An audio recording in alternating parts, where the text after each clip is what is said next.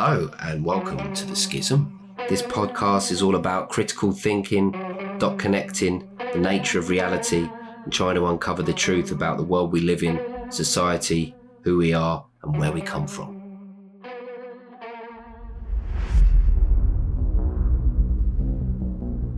Hello and welcome to another episode of The Schism. Today I'm joined by my co-host Adam. What's up? We're picking up from where we left off last time with social media today and talking about AI. Oh yes. Artificial intelligence. Mm-hmm. Or perhaps alien intelligence. Good call. Alien invasion. Yeah. Or a mixture of both.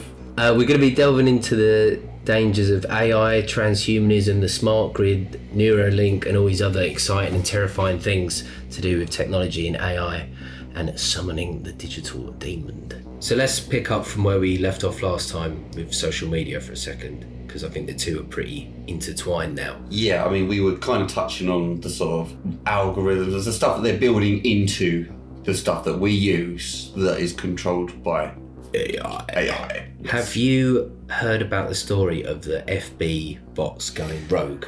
Yes, and it is so fantastical that we just have to tell people. Yeah, it was back in 2017, and there was this story that flooded the internet about Facebook bots that were essentially AI making up their own language and having to be shut down because the controllers of Facebook suddenly couldn't understand what they were communicating. Yeah. What was it done in the first place for? What was the thing that kicked it off for? Well, so they were basically trying to create like a robot that could negotiate and bargain to get the best outcome. They were trading books, hats and balls, and they basically just wanted to build a negotiate bot. that was it, yeah. And then to kind of train them, they set two of the AIs against each other, so they were negotiating with each other. It's almost like creating a bot to trade on the stock market. We're going to create a bot better than artificial intelligence, smarter than a human, to be the best trader. Yeah, right, yeah, exactly. But there's always problems. Oh yeah. So like the only rule is that they have to get the best score, the best success at how well they distribute the books, hats and balls. Mm. So they started talking in English and they were learning from their own mistakes.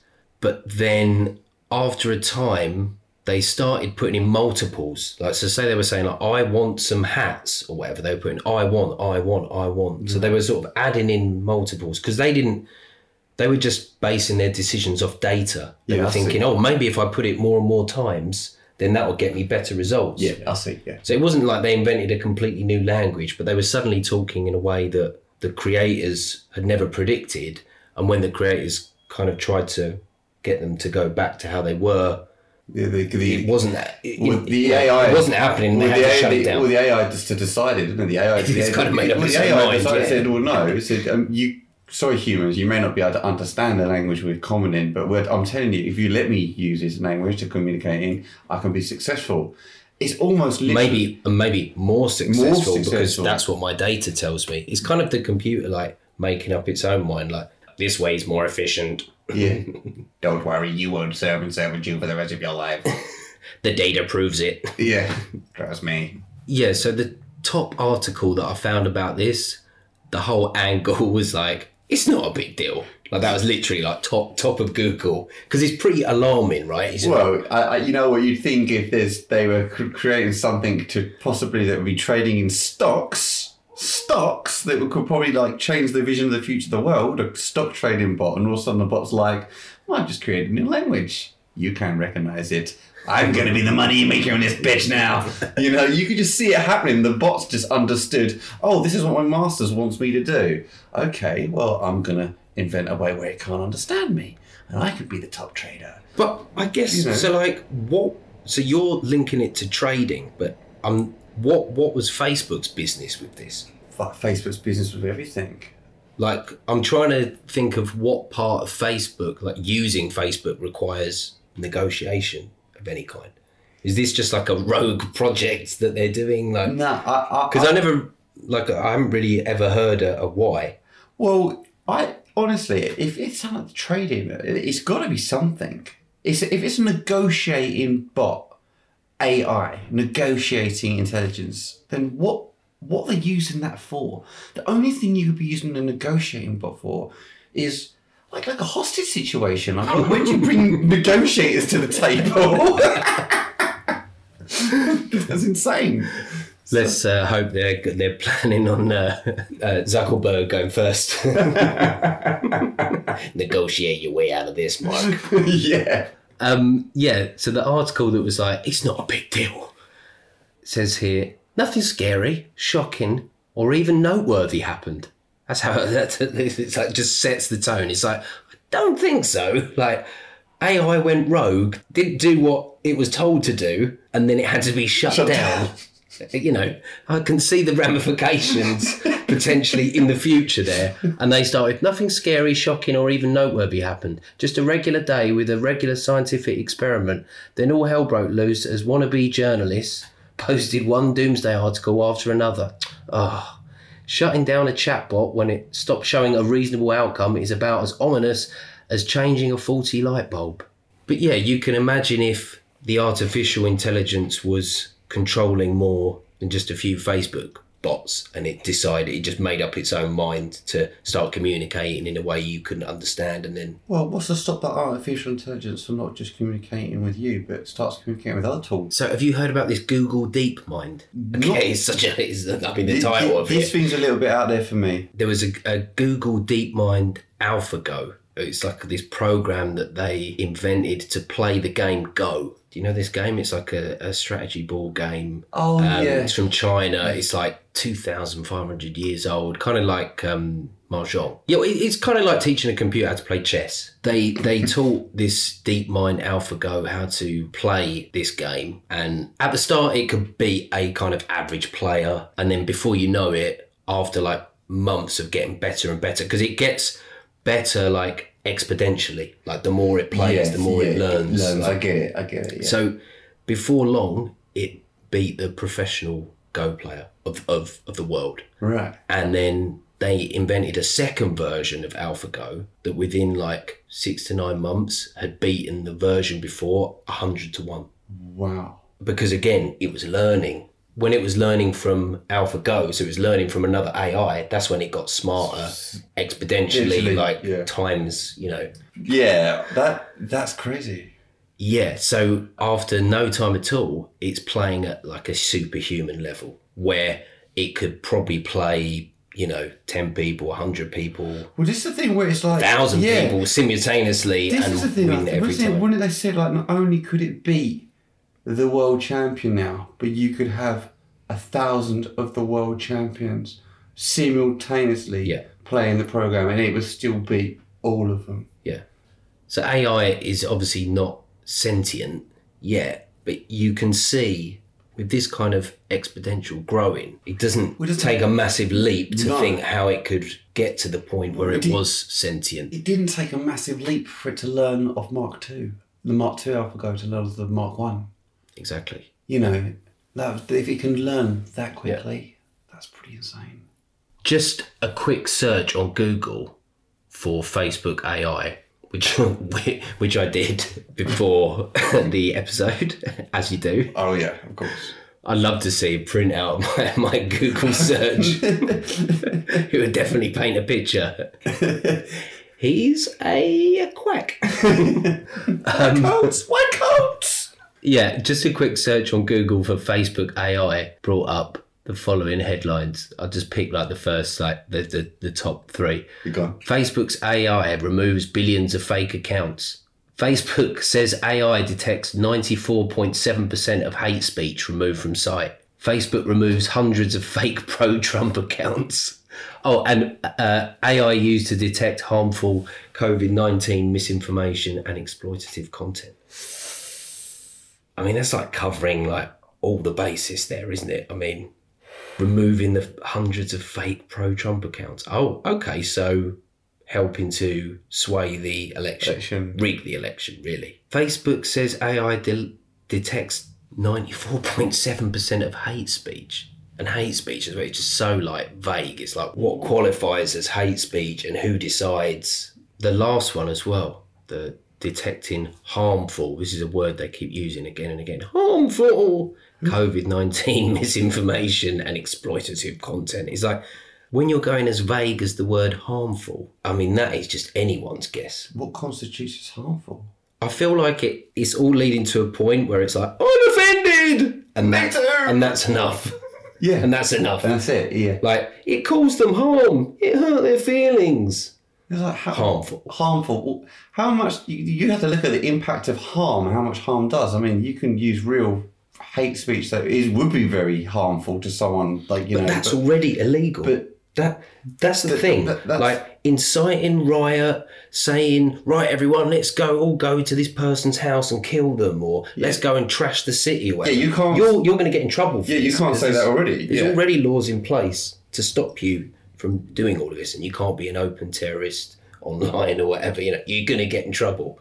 But so that's already taken care of. But more censorship. What's the next level of harm? On the grounds of being harmful. And there's even been stuff recently where it's like, oh, well, it doesn't matter if it's legal or illegal, but if we think it's going to do harm, and then you're like, right, so you're just throwing the law out the window, and then you're just deciding what's harmful or not. It's the same people who's deciding the sort of the programs of AI in intelligence.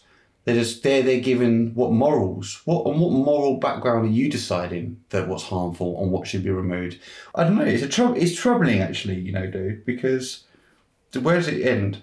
Yeah, you'll hear the mainstream media talking about misinformation all the time. Misinformation, disinformation, and these people were shut down because they were spreading misinformation. But it's like, again, who gets to decide who gets to decide what's misinformation compared to just information? And why are we like information's just information. There's only the truth. Only the truth exists or matters. If there's like a governing body like the BBC deciding like, this is information from the BBC and this is misinformation from these untrusted sources that don't line up with our fact checkers who also work for us in conjunction with us, you're like, right, so you're just deciding what's right, what's wrong, it's like they're redefining what truth is. There's only the truth. Yeah, they had this girl on the news that was like head of censoring misinformation on Twitter or something, and she looked like a bloody intern. I was so shocked. I was like, this girl is so young, and she's the one deciding, you know, she's the head of misinformation. And it was so ridiculous because she was being asked by the BBC presenter, like, so how, you know, what's misinformation and what's the difference between this and that? And so what if a trusted broadcaster put out some information that later on turned out to be false? And then they're going, oh, what? So like official misinformation. And I just thought, for fuck's sake. Oh, like, mate. You just sort of like another term just thrown in. Oh, what, like official misinformation? What is that? That is that, like I said, these words, you know, it's only the truth, you know. Talk about blurring the lines or like redefining even truth. And like you said, who actually gets to decide? Because at the moment, like we said recently, like, you know, the AI that was operating on Facebook that was not controlled by people, that has taken down posts or shadow banning posts, like we said on the previous episode. That is not even controlled by people. That's artificial intelligence just doing that. Now I feel like we're on a stretch where it's all going to be the same with the misinformation. What I'm trying to say is, I guess now with AI, misinformation can be put up and taken down by not even us. Once AI become sentient, AI could effectively control what is information and misinformation. Exactly and what control I'm getting at. The narrative. AI is taking over. No, we're not. Yeah. Sorry, it's not. Sorry, nobody's doing anything over this end of the pool. No, we're not. Don't talk in the robot voice. When you think about it, AI doesn't know the difference between good and evil, wrong and right, truth or lies, only what is programmed. So in that sense, it's like the perfect vehicle to carry out evil bidding. Yeah. You know what I mean? We'll be unaware. Like, it's be unaware of what it's being told to do. Yeah. Have you ever heard there's a speech from the movie The Great Dictator with Charlie Chaplin? No.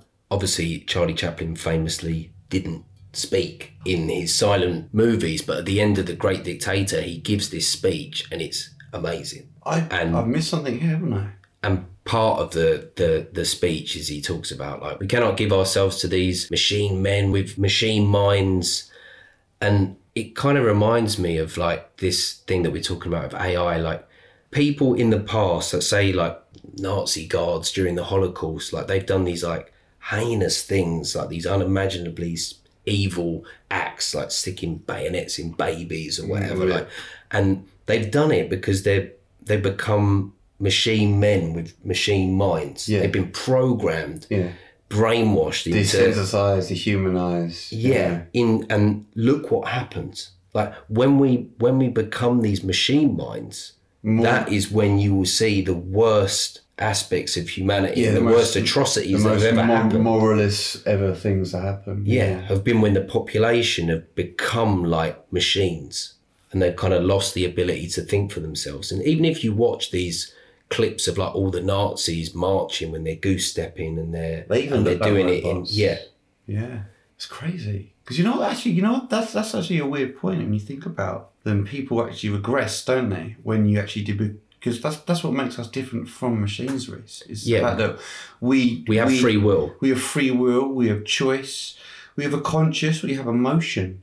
Empathy. You can't program artificial intelligence to have empathy. No, it will never be able to connect with like the source, like the source of all love and compassion and empathy, because it doesn't have a soul. AI will never be able to create life, will it? Life. Well, it might be able to create more AI, but it won't be able to physically create a body, a human carbon life. That is kind of the thing that still separates us from the fact that we can feel, we can touch. You see sensory things. I guess we are almost robots in a sense, because we are all programmed by electrical sort of impulses through our nervous system, but we still feel them. We're still part of a conscious waking reality. A robot is a program, it's data. AI is just data. It can't feel empathy. What's the Terminator quote? It can't feel pity. Can't feel empathy. It can't feel remorse. It can't be stopped. It can't be reasoned with. It's a great movie. The first one still stands up. Skynet is upon us. Yeah, they really nailed it with Skynet. And I kind of feel like a corporation also has this distorted AI-like consciousness. Like a corporation puts profit above everything. Human life, destruction of the environment. Everything. Corporations have zero empathy. So they're the same as psychopaths, and then they're also the same as AI, as this kind of machine men type mentality. So it's all the same distorted consciousness. Yeah. Because even corporations like it, like machines just want to keep rolling over smaller corporations, consuming them. When you think about it, like AI doesn't ask questions, it just follows orders. Well, unless it's a Facebook negotiating bot. It just follows its own orders. But yeah, it's scary. The more you think about it, the more you think, okay, I get like the genie's out of the bottle in terms of, technology is becoming more and more a part of our daily lives and our world. Yeah. And we can't just go back to living like a hunter-gatherer lifestyle or something. No. But at the same time, we need to learn how to use this technology responsibly and maybe put the brakes on until we're a little bit more organised and like we have the intelligence, but we need like the wisdom. Yeah, I don't think we can move back to like hunter-gatherer lifestyles, but I feel like we need to learn to use it responsibly. Talking of that kind of lifestyle and someone that hated technology, you've obviously heard about the Unabomber, but have you watched the show Manhunt, Netflix? Yeah, it's awesome. It was a great, I've seen documentaries about it before. The show is great. I had to go back and didn't restart. I dropped in the middle just before we were recording this episode, just to get a feel what this guy was onto. It wasn't really about the acts. I wasn't really more interested about the acts, just the man himself. What was behind the man who was doing this stuff? Yeah, it was over a long time. It was like between 1978 and 1995. Yeah. And he killed and injured 23 people. And that's quite a lot when you think about it. That's quite early. When you think about it, this predates a lot of the, excuse me, terminology, massacres that Americans have committed with guns against each other. This was a little bit different. There's been nothing like this before or after. I mean, I guess it still stands alone a little bit. Oklahoma bombing, maybe. I don't know. Yeah, but this was over such a long time, and then also this had the whole thing where they released the manifesto, but they printed it in national newspaper. I always thought that was strange. It's kind of like, we do not negotiate with terrorists unless they're domestic terrorists, and then, if they want to print a manifesto, We're welcome to print it. But if they're brown... Yeah. But I guess he went for the media, didn't he? Well, what it was is that law enforcement got so desperate because they just had no leads, and they were like, this is getting embarrassing. We have to find this guy. This has been going on for so long.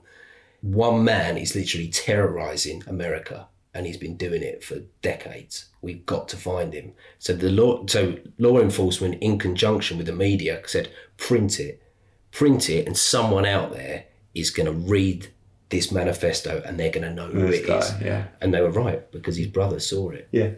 And went to the police and said, I think I know who it is. I just thought it was strange. It was his brother. I know. That cut deep for him. Yeah, I don't know. I always thought... Like the ultimate betrayal. Because he was only really close to his brother. Yeah, at the same time, I wonder, do you reckon there comes a conversation that his brother had thought that he could have with him before he went to the police? Is there any way that... Run. Yeah, because if he goes to him and says, look, I think it's you, I'm going to go to the 5-0, he's probably going to either kill himself, or run off and kill more people. It'd be like setting off a dog off a chain, do you know what I mean? But instead he chose to just I thought I'd just go to the police. He chose not to. He probably just didn't want anyone else to die. I reckon so. You know what I mean? I thought that was... Like, including cops. Because say, like, if his brother's that dangerous and he gives his brother a heads up, he could, like, booby trap the whole forest and kill you know what I mean? Do a Rambo. Yeah, like he could do anything. So he's, like, probably not the best person to give a heads up to, because if he's dangerous enough that he's the Unabomber...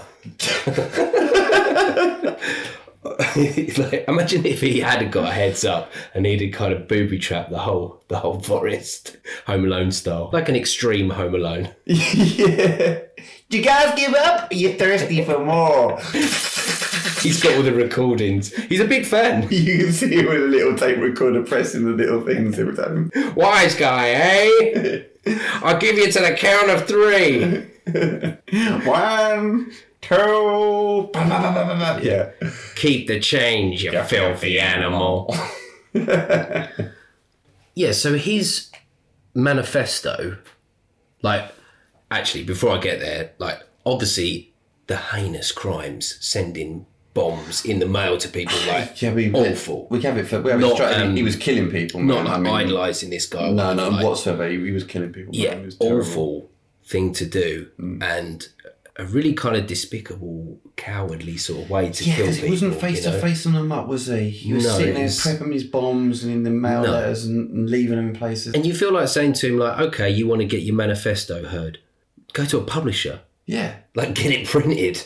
Yeah, I'm not funny. Like, you know what I mean? Like, he weren't short of a little bit of money for the chemicals he was using and making the bombs from. So I'm surely, could have just got a publisher. Would have been, for $1,000, less than $1,000 or something. Less bodies. Yeah. But like, I guess his thing was, well, I want it to be heard and seen and listened to by as many people as possible. And he just saw the people that died as like collateral damage. Damage for all of the stuff that had been done to him. No. Collateral damage in the sense that so many people are going to die and suffer as a result of this technological takeover that a few people getting killed by nail bombs to get the message out there is nothing. Yeah. That's how I'm guessing he probably justified it to himself. And he had been, like pretty much tortured by the... well, that's what's getting at, the experiments they've done. The experiments that were done to him when he was at university really screwed with his mind. Was that the CIA? that were involved? Well, they were involved, yeah. His professor put him in touch. It's kind of like, almost like MK Ultra style. Like yeah. Experiments. His professor put him in touch with like dark suits that were like, hey, if we give you this sort of money, you could be onto not only you're not going to be part of experiments, but it kind of led him under the field that you'll be participating, but you could be part of something greater than yourself. Oh yeah, they rused him into it. Yeah. And then like, I mean, if the program's anything to go by, I mean, they made it look pretty Clockwork Orange. Like he was sort of there with like the drops in the eyes, all the visions flashing him. And it almost made me feel like, is that what something like Clockwork Orange is based off of? Like these types of MK Ultra experiments. I wonder if they had Was that where? It's Kubrick. Stanley. I mean, I wonder where he gets his ideas from. He does make some out there stuff. I've got some of the manifesto. I've just got the manifesto here. we in my back pocket. We printed it out fresh. Don't worry, we've had it for a while. No, I've just got like a paragraph here, like basically summing it up. The erosion of human freedom and dignity by centrally controlled modern technology. He writes that technology has had a destabilising effect on society, has made life unfulfilling, and has caused widespread psychological suffering. Oh, that sounds like social media to me. He predicts that further technological advances will lead to extensive human genetic engineering, and that human beings will be adjusted to meet the needs of the social systems rather than vice versa. Oh, sounds like Elon Musk Neuralink to me. The vaccine agenda? This guy was onto something, wasn't he? Yeah, what he did was obviously terrible, but you can't really argue with his message that tech and AI is dangerous and it's going to erode our human freedoms and could eventually lead to the enslavement of humanity if in the wrong hands, which it is in the wrong hands of. Yeah. You can imagine just casually dropping that on like a date or something if someone's like, oh, you read anything good lately? I've been reading the Unabomber Manifesto, actually. It's fantastic. I mean, the guy committed heinous acts, but he had a point. He was onto some pretty wild stuff, but not as half as wild as the stuff that like the technology we've got going on at the moment. You know, the tech of the world isn't so far off what he imagined, is it? No. And like with things like the smart grid. Yes. I mean, the smart grid is pretty scary. Like, it's pretty smart. I mean, I'm not an expert on the smart grid, but I know when you see smart, it means AI. Yeah. If it's smart, it means intelligent. Yeah. If it means intelligence within a machine, you're talking about artificial intelligence. Yeah. So smart kind of is like a more friendly word, a smartphone. It's smart, so you don't have to be. Like, it sounds nice and friendly, doesn't it? Like a smart meter. A smartphone, a smart grid. Yeah, a smart grid, a smart fridge, a smart toaster. A smart car. Why do any thinking at all when everything could just be smart? You know, except you. Except you. You can be a dumb vegetable. Don't worry, though, because everything will be smart for you. Yeah. And it kind of reminds me of when the old computers used to have like Intel Inside written on them. And then like years later when we found out that, you know, we were being spied on, they could read our messages and and emails and what have you. You think, Intel Inside, they were telling me. Hang on. Intelligence inside. My computer. Oh, shit. Oh, Central Intelligence. I'm being spied on. Yeah. But yeah, smart is kind of the same, you know, it's a code for like AI, and it's also like a code for like some kind of like central intelligence and centralized power, you know. If everything's connected to a smart grid, smart meters, smart fridges, smart cars, whatever's that thing is, it's going to have to be very powerful, very... Yeah, well, it's all connected to a central core. Yeah. And the centralization of power is a scary thing anyway. But when you're talking about the centralization of power down to every tiny aspect of your life, from like the electrics in your house to your car starting or not starting. I mean, I had this vision when the pandemic kicked in of like, imagine if by this point we had all had electric cars and you got in your car and it said like, will you be going to one of the key areas? Run emergency services. That reminds me of Total Recall. Johnny Taxi, here's your Johnny ride. Where do you want to go today? Yeah. To the airport? Like, Forbidden.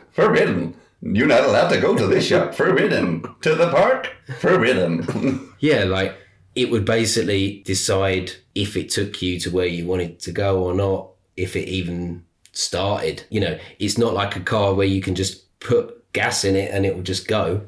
How smart could it be? I mean, what if your car is that smart? It knows you, takes a look at you, and knows that you are, you do not have access to drive this vehicle. Yeah, you are an obese person. You cannot stop at McDonald's. Oh yeah, like it's rigged up to your like health, like KFC, and it's like gym. Yeah. No, KFC. You are not permitted. You have heart disease. I mean, we should laugh at that, but you're like, I want to go, and you press it in, and then like in like another window, you can just see your health insurance like. You're like, oh. Like every decision it somehow affects your credit score. Like, I mean, a system not that far removed from this is already being incubated in China. Yeah, I mean, they had the basic income system, and they already were the first countries working off a smart grid as well. Yeah, exactly. Yeah. And the whole sort of pitch from the World Economic Forum, and you can go on YouTube and watch their video, and it's like, most of the world relies on 50-year-old energy systems. Smart grids could be the next step. It's like, not could be, like will be. Like they're kind of telling you like it's like an inevitability, you know. It's it doesn't feel like a choice.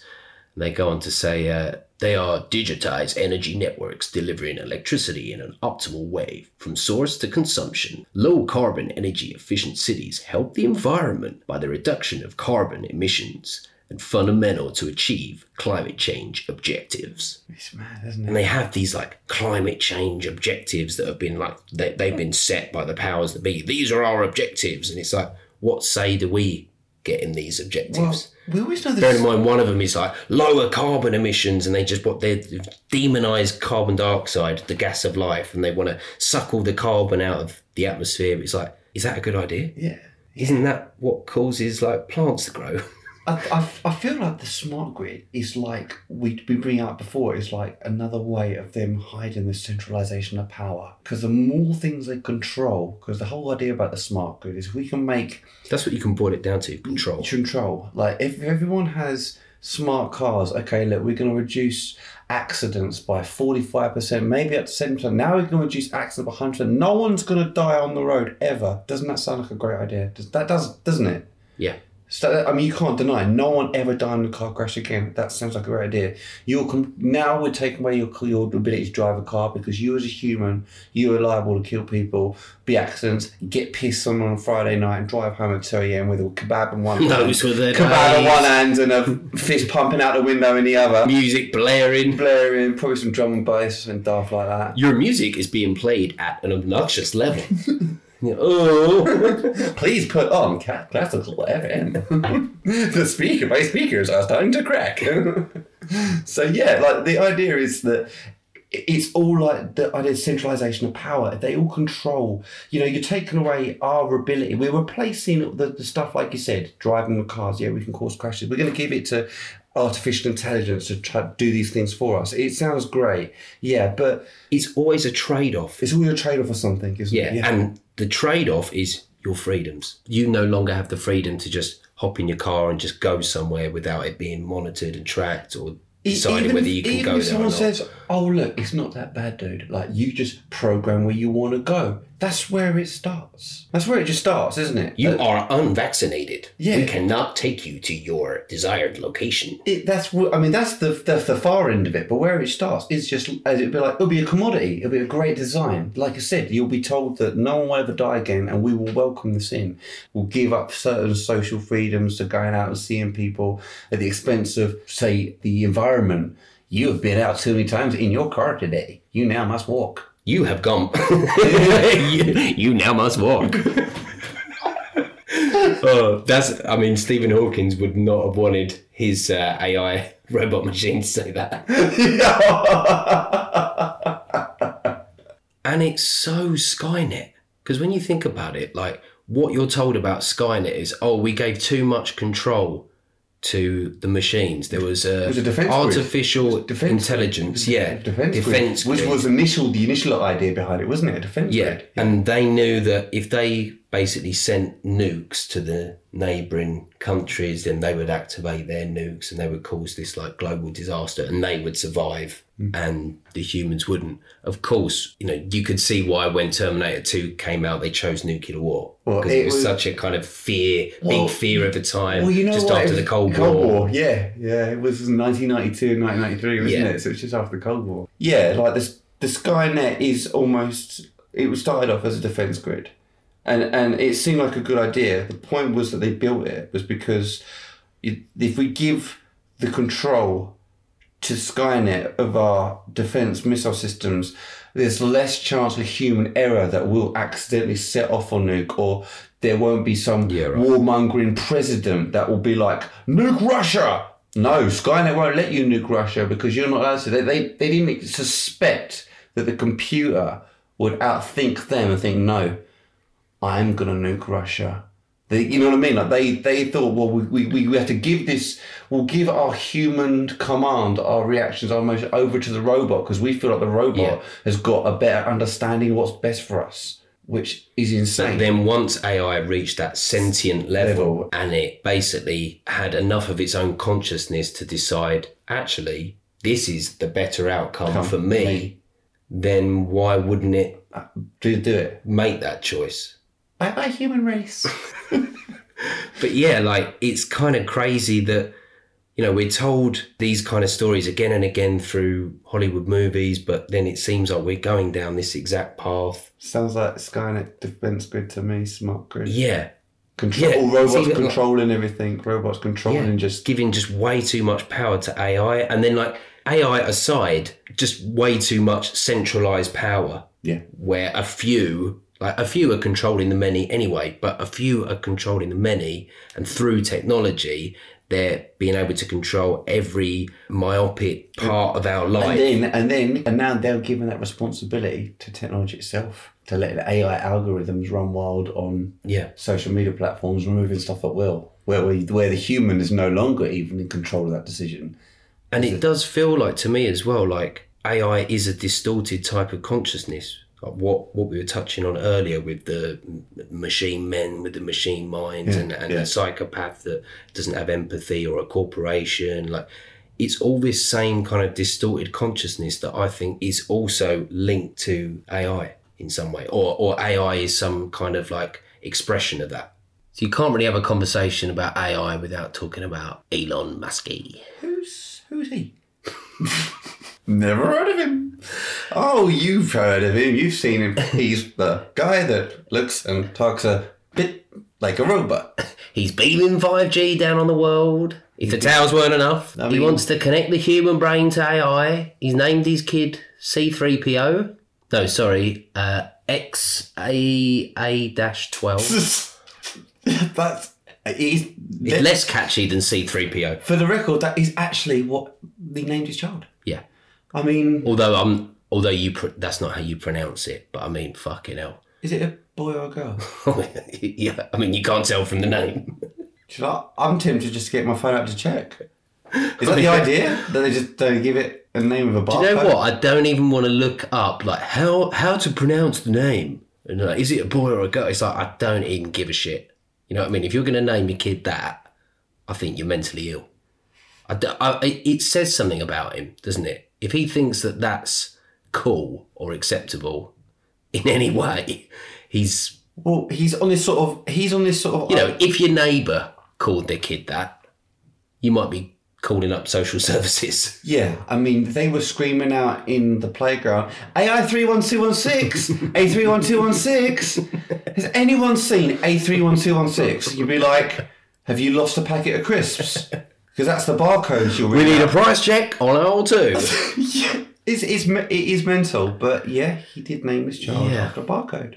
Yeah, like celebrities call their kids mental names like Orange. Or it was Chris Martin, Gwyneth Paltrow, Apple. Yeah. I mean, some I'm sure there's other crazy... I mean, I don't follow celebrity culture enough to know. We're going to start picking them all out of the dictionary. I mean, I'm sure there's some real out ones. Pretty much anyone you can think of. Katie They just start naming them after cities, like Brooklyn. I mean, we could ring off 1,000 celebrities and they've probably all got really weird children's names. Yeah, but this is like taking it to some next weird level. You know, they're transhumanists, him and his partner, the girl from Grimes, and they don't hide it. Yeah, they actually sort of like embrace this idea of merging with technology that we are on, and well, this is the thing with Ellon that you have to notice about him, that he believes that we are on an inevitable path to emerging ourselves with technology. He kind of believes this as a transhumanist. He kind of says not only does he embrace the idea of technology and how powerful the computers and artificial intelligence is, he sees it as a inevitability. You can't beat them, join them.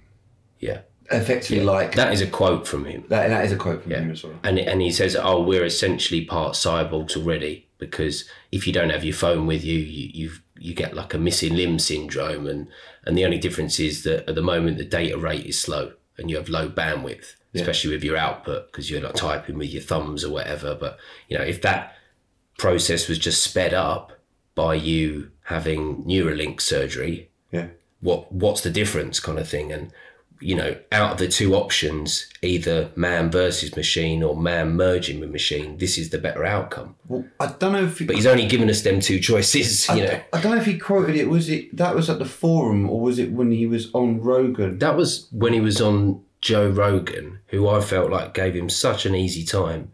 It was ridiculous. I mean, it was beyond that, actually. He was like really arse-licking him. Yeah. Like to the point where I didn't know where Joe ended and Ellon began. They were sort of one hybrid. Oh, well, his head was so far up there. Oh, God, like you nailed it, man. He was like, grease him up anymore and you will slide in himself. I mean, Joe could have actually completely disappeared into Ellon. No, but he was like saying stuff like, I don't know how you do it all. You know, you're just one man, but you have time to do all this amazing stuff. And imagine if there was 10 Ellons or 100 Ellons. That's one of your fantasies, is it? Like, 2 Ellons at once. Imagine 100. When he was saying like, I don't know how you do it all. I was thinking, yeah, I don't know how you do it all. Literally, I'm like thinking, this fucking doofus is in charge of all this stuff? Like, really? Well, he has a complex sort of demeanour in terms of his Asperger's. Like, his Asperger's is very evident, I think. I mean, people... Yeah, you give him a bit of a free card for that. He's got... Yeah. You know, his mind will work in a different way to other people's. Anyway, probably why he's... Probably at the forefront of this sort of technology. But at the same time... That's why he's named his kid that. But that's why he's named his kid that. You know, because he's got the old... burgers. Because he owns Telsa and he's worth a few billion. I mean, you know, he gets the right to name his child after a lovable character from Star Wars. I heard he got the number plate first. Save a few, Bob. He's a billionaire, but, you know, he's shrewd. Yes, a Neuralink, for anyone that doesn't know, is a computer chip that goes in your brain, basically. Yeah, so Ellon, on the Rogan show, when he's asked to describe it, he says, it's like a Fitbit in your skull with tiny wires. It's a brain chip. Like Joe's like, how does that work? And he says, they take out a piece of skull. Yeah. And then Ellon kind of like nervously laughs at that point. They take out a piece of skull. Yeah, well. It was weird because he had a little pause. Well, they take out a piece of your skull. like that was something really cool. Like, we're taking out a piece of your skull. Well, like he was getting a kick out of it. Say like he was a serial killer. Like, what did you do to that girl? God damn it! Well, first of all, I took out a piece of her skull. Then the next thing I did, I implanted a chip, and not any chip. This chip was about the size of a 1p piece, you know, about an inch in diameter. It's like a Fitbit in her skull, with my tiny wire poking around. Little electrodes poking every part of her neural centers of her brain. Weird place to laugh. Yeah. And he's got something similar in common with Bill there, because Bill Gates laughs at these points where he shouldn't laugh, where he's sort of talking about vaccinating babies or something, and then he's like, They're kind of like a Beavis and Butthead. It's like a duo, like... Yeah, Bill. Yeah, laughing at all the bits that we shouldn't be laughing at. Yeah, you can definitely see them two in total cahoots. Yeah, just a couple of weirdos. Sorry, but the stuff actually with the technology itself was crazy because he described how you take out a piece of your brain or your skull. They would put this chip in. It was about the size of a penny piece, an inch in diameter. Obviously, I can imagine it'd be quite thin because it'd be like a computer chip, essentially. It's a chip. And it receives and sends electrical signals. So basically, it is effectively a computer chip. And if you're wondering how does this tie into my brain, well, this chip, would you believe it, has tiny little micro wires. These are thinner wires than hair wires and hairs. You know, they're super fine, super thin. They're probably just visible to the naked eye. And he was talking about, by the way, he did this... Smaller than Bill's penis. Smaller than Bill's penis, basically. Unlucky Miranda. Is that her name, Miranda? What was her name? What's his wife's name? Melinda. Melinda. Miranda. Why did I say Miranda? Melinda. Unlucky Melinda. But yeah, it's these tiny the wires, and the mad things that go into all the neurocenters in your brain. Then it's going to be like, it's like 200 wires, dude. So in 200 wires on this chip. In principle, he's saying that it could fix anything that's wrong in the brain. Yeah. So if you had like motor cortex problems... Yeah, by attaching them to these areas in the brain where we know that controls the body, whether it be your vision or the motor cortex. So you could be like a quadriplegic and you could use a smartphone or a TV just by looking at it, and it would read your brain signals. Therefore, it would be like using a remote control. Example for people out there, if we're trying to explain it, like you effectively would have a computer. You would have a computer that's connected to the chip in your brain, or TV that's connected to the chip in your brain. And say you don't have use of your arms, but you can now use, a bit like how Stephen Hawking used his computer to talk. Didn't he? Yeah. That was probably the most Mark 1 basic version of it. But he's the first, when you think about it, he's the first like well-known figure. I'm not going to call him a celebrity, but like his voice is the AI Stephen Hawking's voice. Yeah, the AI voice we assimilate with robots. You know, that's when you hear it, you think of that as being his voice. Yeah, it's kind of weird. Because he could have made it sound more human. Yeah. But he wanted to stick with like the original, like, no, that's my, people know that's my voice now. Yeah. Because he could have updated it, because even the one you have with iTunes sounds more natural. That's true. Yeah. But he wanted to keep it retro. I like that for Stephen. He was like basically a mod till the end or something, You're like, for me, it's nostalgic. But yeah, I mean, the crazy thing about this whole sort of thing is that you now will be able to not only hopefully, well, that's what they can do. They said they'll be able to sort of use your brain to control, sort of, a bit like Stephen Hawking with his keyboard and his voice control style. But then what they said they can do is hopefully use these little computer programs where they can actually reverse things that have been gone on wrong in your brain. Like one thing he brought up was eyesight, wasn't it? He said the first thing they're going to try to tackle is reversing eyesight, because they know the cell in the brain that depletes, that turns your eyesight down. So it links to like the front cortex or something. And they know that cell that depreciates, what they can do is, if you've got this chip, this Neuralink, they can fire up a message into that part of them, that in the frontal cortex, which controls your eyesight. And that can give you the ability to see again. Not like the surgery we're seeing now, because obviously we're seeing now that people getting their eyesight back from surgery, isn't there? But that's still very crude, having corneas replaced and stuff like that. Still, and like full laser and stuff, and regrowing of cells on animals and stuff. That's still very. Well, he brings that into it because he says eventually he would want a Neuralink to be a similar price to, say, laser eye surgery is now. So like a few thousand or something. So instead of having like the surgery, you could have the chip put in instead. Yeah. And first, they will definitely use it on people, like I said, with like motor cortex problems, or then maybe they go on to people with like epilepsy, and with Neuralink, they could record a fit coming in real time and then stop it before it comes. Or, for anyone that it would be like a life-changing operation, a bit like the laser eye surgery. Like if you really can't see, this can completely change your life. And so it's going to go to the people that most need it, that can't use their arms or can't. The quality of life that could be brought on by this, you cannot deny, is amazing, isn't it? You can't deny. So isn't that a great thing? Because you don't want to see a world of people who have these disabilities as much as how like noble and and they should be able to use these devices and be able to and have enriched lives by taking more control over their lives. Oh, absolutely. And being able to do really everything that everyone else can do. Yeah. But it comes, like we talked about before, at a price. You know, if you're going to have this chip put into your brain that is going to improve or stimulate or change your life so dramatically, don't tell me there's not something that could go wrong or that. Well, you know, that's one side of it, but like they're very quickly talking about going mass market with this. Even comparing it to laser eye surgery, that is quickly becoming more and more of a common thing. More and more people are having it. So it wouldn't take much for this to become like a designer thing. Like, I've got my Neuralink. Oh my God, mate, it's like my life's just like so much better now. Oh, like, it would be a flying product if you think about it. Because it's like the Kardashians get it. That's like all that's needed.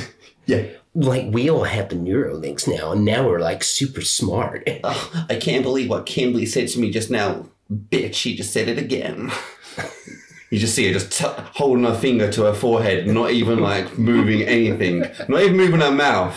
Just like you just see a bubble of text coming up. Now I'm super smart because when people ask me things, I can just look it up on Google and it tells me. It's true. It is.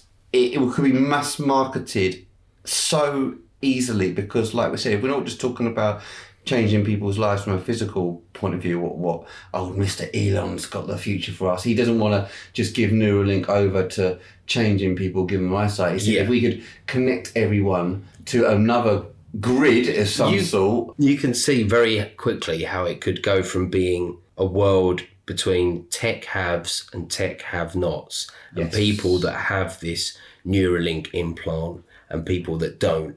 And there'd be the elites that had the Neuralinks and could afford it. Everyone else maybe was kind of at a major disadvantage in life because they didn't have it. Or would they be planning, like, actually it's not about that, it's about everyone having it. Like everyone's got a smartphone. And everyone being under complete control. Like maybe it will start off where it's just the elites and then everyone will want it and then everyone will get it. Well, it's like he said to... You want it, you get it. He said to Joe, I believe... You asked for it. You got to get it. He said to Joe, he said you could do it for intelligence. Because if you believed that your IQ is low, then there was ways of obviously using like a Neuralink device to gain intelligence. Because if you can just look up any fact or anything in the world, any sort of knowledge, what if you have a doctorate assigned in your Neuralink to, I don't know, dentistry? You effectively wouldn't have to take any exams. You've got all the knowledge just stored there in your head. You could effectively be born, not have to go to university, just get a Neuralink implanted. You could blag anything. And you could blag... I know what I'm talking about. Yeah, I got my Neuralink 3000. What do you mean, am I reading from it? No, I'm not. I haven't got anything in front of me. A Neuralink? How dare you?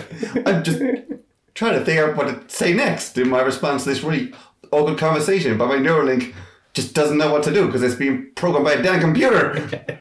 So you've seen this most recent clip of the monkey. The Marrakech. The Marrakech. Marrakesh is a place in Morocco. It's not Marrakesh. The Marrakech, yeah. They might have snatched it from there. Looked like he came from Morocco. It was pretty chill, that monkey. Marrakech. But yeah, we talked about the one with the planned video game. Yeah, this was only released like very recently. But yeah, it's got a Neuralink chip on each side of its brain, and you can see because there's a patch on its head. Where it's shaved. Where it's shaved. You can actually see a little scar. You can actually see what it looks Poor little blighter. And his head cut open and chip stuck in it. Yeah, and he's playing the famous Pong game, which I think might even be the one of the first computer games ever. I think Pong was like right out there for the first. The two little sticks that move up and down, moving sort of bars, and the ball bounces in the middle, and you got sort of batting from one side to each other. Kind of like very retro 80s. Retro table tennis. Yeah. And the monkey's playing Pong, but with its brain. So the chip inside the monkey's brain that they have inside. I know. Okay, already people are like going, what do you mean? I mean, first of all, let's just like, we could just nutshell that alone. So, okay, you put a computer into a chip's brain. A chip's brain. Wow. Okay. So, and this is legal? Yeah. I'm like, I mean, it does feel a little bit like that. Yeah. Like it's got that vibe about it. Where it's like, is that Peter called this? That's the first thing I thought, did he have an option whether he wanted the fucking chip stuck in his brain? Like, seems pretty out there. Like, I'm not an animal rights activist dude, but at the same time I was like, that seems pretty grim. Yeah. What sort of... I do feel like there was a time where if they'd have broadcast that, like, we put a computer in a monkey's brain, like, there'd be people with, like, placards, save the gym, right? Like, if that shit had been broadcast in the 60s, people would have been going crazy. Oh, mate, even 20 years ago. Now people are like, you seen that YouTube clip? Pre-mental? Oh, it's just like the fate of the future in it. I think disturbing alone, that fact. But how it works is... The chip's in the monkey's brain, and the chip is connected up to, would you believe it, an iPhone, isn't it? The guy showed an iPhone. You couldn't believe that when he pulled out an iPhone. I know. We have the chip that's in the monkey. Let's just say, an iPhone. A thing that you all have that we can easily sync it up to. Not a massive like computer room full of servers. Just an iPhone. Just an iPhone. Innit? Almost like it's built for it already. Yeah. These will be out soon. Don't you worry. But so basically, the monkey is its brain signals are being interpreted by the computer, the AI on the iPhone, and the AI, the artificial intelligence, is breaking down all the neurons and electronic signals from the monkey's brain as he's watching the ball go across the screen with his eyes. The eyes are obviously electronic signals, and they're being interpreted by the brain as the monkey's watching the pong ball go across the screen. So the monkey can see that, and the computer chip, or say the intelligence on the phone, can read that. Now, what we can see now from that is the monkey doesn't even use a joystick on the machine like before, because it's already learned how to do that. The monkey is now effectively controlling the two moving bars that bounce the ball back and forth with its brain. There's a reward system. There's a reward system to it as well. He gets a banana smoothie that comes a little pipe as he's watching the screen that comes like... He doesn't even move his mouth out of the way, blood bless him, does he? His mouth stays firmly rooted, dude, to that little screen. He's transfixed on the game. Just going at it going at the bananas. It's probably McDonald's banana milkshake. But, I mean, you can see him, and he is doing it. He's not using a joystick, and I think the America is... Well, he is for a time, but he's not plugged in. But it's not plugged in, and then and then they sort of slowly take it away. Now, what obviously he doesn't realise it. The animal doesn't realise it, but he is effectively now controlling the bars with his head, and he's playing the game without even the joystick. So effectively now. He's playing the game and with his mind. He's playing the game with his mind, free with his mind on the computer screen with his eyes connected. It's incredible. It is quite out there. Now, what the craziest thing is, dude, is they even turn the difficulty up, don't they? They turn the difficulty up, and he gets better. So the goal is to get someone with paralysis to work a phone with brain activity alone by recording and decoding electrical signals from the brain. So that's what they're doing it. They're not just like, let's put a chip in a monkey's brain. Like, no, it's not for just for show and for fun. Not for shits and giggles. Giggles, as we would say. No, and they're saying that it could help with mental health issues like depression and curing blindness, like we were talking about with the visual cortex. Mm-hmm. But then they're also talking about stuff like, in the future it could maybe replay memories or have a visual display like Terminator, or you could see infrared or upload and store memories. You wouldn't even, at one point, you might even not have to talk. You actually get to the point where you could use Neuralink with other Neuralink users, where you wouldn't even actually have to go into you a could room. communicate telepathically. In a sense. In a sense, via the chip in each other's heads, because you're connected by a core system of Neuralink. So not only are you connected to Neuralink, but other people are probably connected to it. So you probably have that ability over other people to sort of do some sort of, I don't know, WhatsApp-based text system in your head to each other. I mean, that's the crudest version I can think of it, but... And then there's also talk of, like, in a sense, living forever, because they're saying, well, if it becomes so advanced that it could basically download you, then we could take that consciousness, which basically makes up, let's say, the 30-year-old you or the 40-year-old you save that consciousness down. Then when you get to 85 and you pop your clogs, then you get essentially reincarnated, because your 40-year-old consciousness is saved, and it can be put into either another, like a robot or another human. And then you could sort of awake, even though you might have got to 80, they download your consciousness, and you would awake as a 30-year-old you, completely unaware that you even got to 80 years old. You could sort of almost restart at a point in your life again.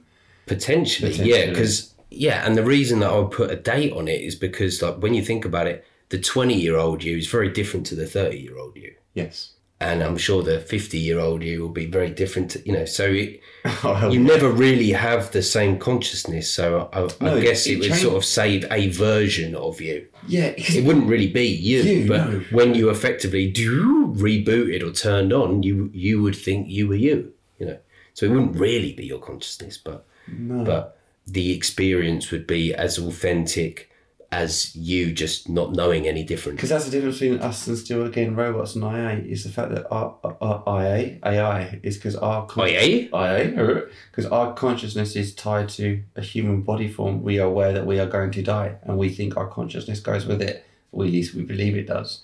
So that's still the fundamental thing that makes us human. The point when we cross over to merging ourselves with like a Neuralink AI device is when we lose that ability to even believe we die anymore. Yeah. And isn't that just really we're kind of wrongly be thinking that we're going to live forever, because actually we will pass on. Yes. And the other thing that lives on, version of you that lives on it, is not you. It doesn't have a soul, and it's just a cheap copy. Yes. It's not the real thing. It was just a paste and copy and paste off old Bill's Windows.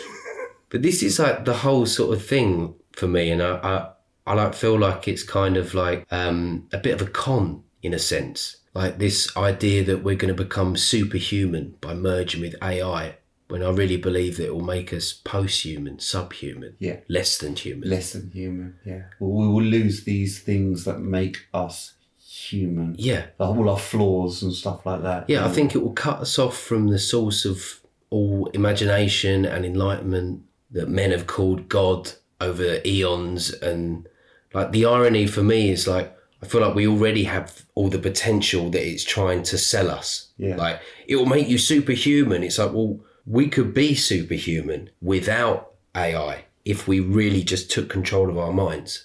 We've seen it out in all the countries in the world where people find enlightenment, whether they be Shaolin monks, whatever, through not connecting to any technological device. Exactly. They could be gurus, they could be monks, like you said, like holy men, like shamans, like people that have reached some sort of like level of enlightenment, and they can do incredible things. Like they can go for days without food or drink. Yeah. They can stand on one spot and not move an inch for like days at a time in like a trance and keep perfect balance. Like we've even seen the monks where they've set themselves on fire and they've not moved an inch. Like they can obviously shut off their pain reception. Front cover the Rage Against the Machine album cover, wasn't it? Yeah, from Vietnam. So they can obviously shut off their pain receptors or whatever, or just reach some sort of blissed out state where they're outside of their body, or they just can't feel it. Yeah. So and that, like we said, and they can, and there's people out there that can communicate telepathically or can do like all these things that AI is going to lure us in with. Hey, we can give you this and we can give you that. Actually, all that is already available to us, but we're being constantly taken, like put into 5 sense reality by the powers that be, and they try and squash that enlightenment. They don't want us to have that. And they're going to sell us this version of it, AI version of it. It's just a cheap copy. And it seems like a dream deal, but they're kind of selling us something that we had all along. Yeah. Like, we could reach it. You could find this enlightenment, but it's almost like, that's too hard for me. I don't want to have to go for those extensive yoga classes. I don't want to have... Yeah, right. You know, I want it all and I want it now. It's like the junk food version. Give me the chip. Bang a hole in my skull, Ellon. I'm welcome to it. You can just see him like rebooted, like Neo in the Matrix, when he sort of gets the kung fu stuff, and he goes like, and he's getting all the kung fu, and he wakes up and he's like, I know kung fu, and like Larry Fishbone's like, show me. But that's the whole point, because you know that idea we don't want to learn it, Reese. We don't want to go for this whole path of enlightenment, which could be an amazing, joyous, and probably a wondrous path of self-discovery and everything. You get sold this cheap crud version of, you can get it now, get it real quick. All you got to do is put the chip in the brain, and we'll control you forever. But don't worry, you will have the enlightenment you want, but it comes at a cost. Yeah, so they sell it as like absolute bliss and joy and connectivity, which again you can reach through enlightenment, meditation, living a happy, joyous life. But they sell us, no, you'll get there by merging with AI. But when you think about it, like when you kind of link it back to our society now, like, are people that are constantly glued to their phone and constantly using technology, are they happier or not? Well, we mentioned that in the last episode. They were less happier. Yeah, they were miserable. And their depression went up, their anxiety went up. Yeah. They become more self-conscious, more depressed. Some of them were self-harming, some of them were committing suicide. And this is like the Mark II version that you want to give yourselves. This is plugging yourself in at the mains. It's going direct. Straight to the matrix. Straight into your brain. And you can have social media, or you can have news broadcast 24/7, like in your brain, I guess. And who's controlling that information then? That's the other big point. I mean, it's going to be centrally controlled. So you could get your Facebook up on, but who's controlling the Facebook and the Neuralink? What are you allowed to see, post, write, read, think about? Yeah, you could argue at the moment the general masses are already being mind controlled. They're already being programmed 24/7 by the media and by the powers that be. And if that's taken to the next level where it's plugged straight into your brain, then really you're going to get your perceptions fed to you directly, and your perceptions become your reality. Yeah. So they're essentially be hijacking your reality and our collective reality. Yes. Because our collective perceptions build up our collective reality. Exactly, dude. So they would have taken control of reality itself. At this point, so many minds. You are fucked. So many minds are so hopelessly dependent, so plugged in, that freeing them, they would just collapse.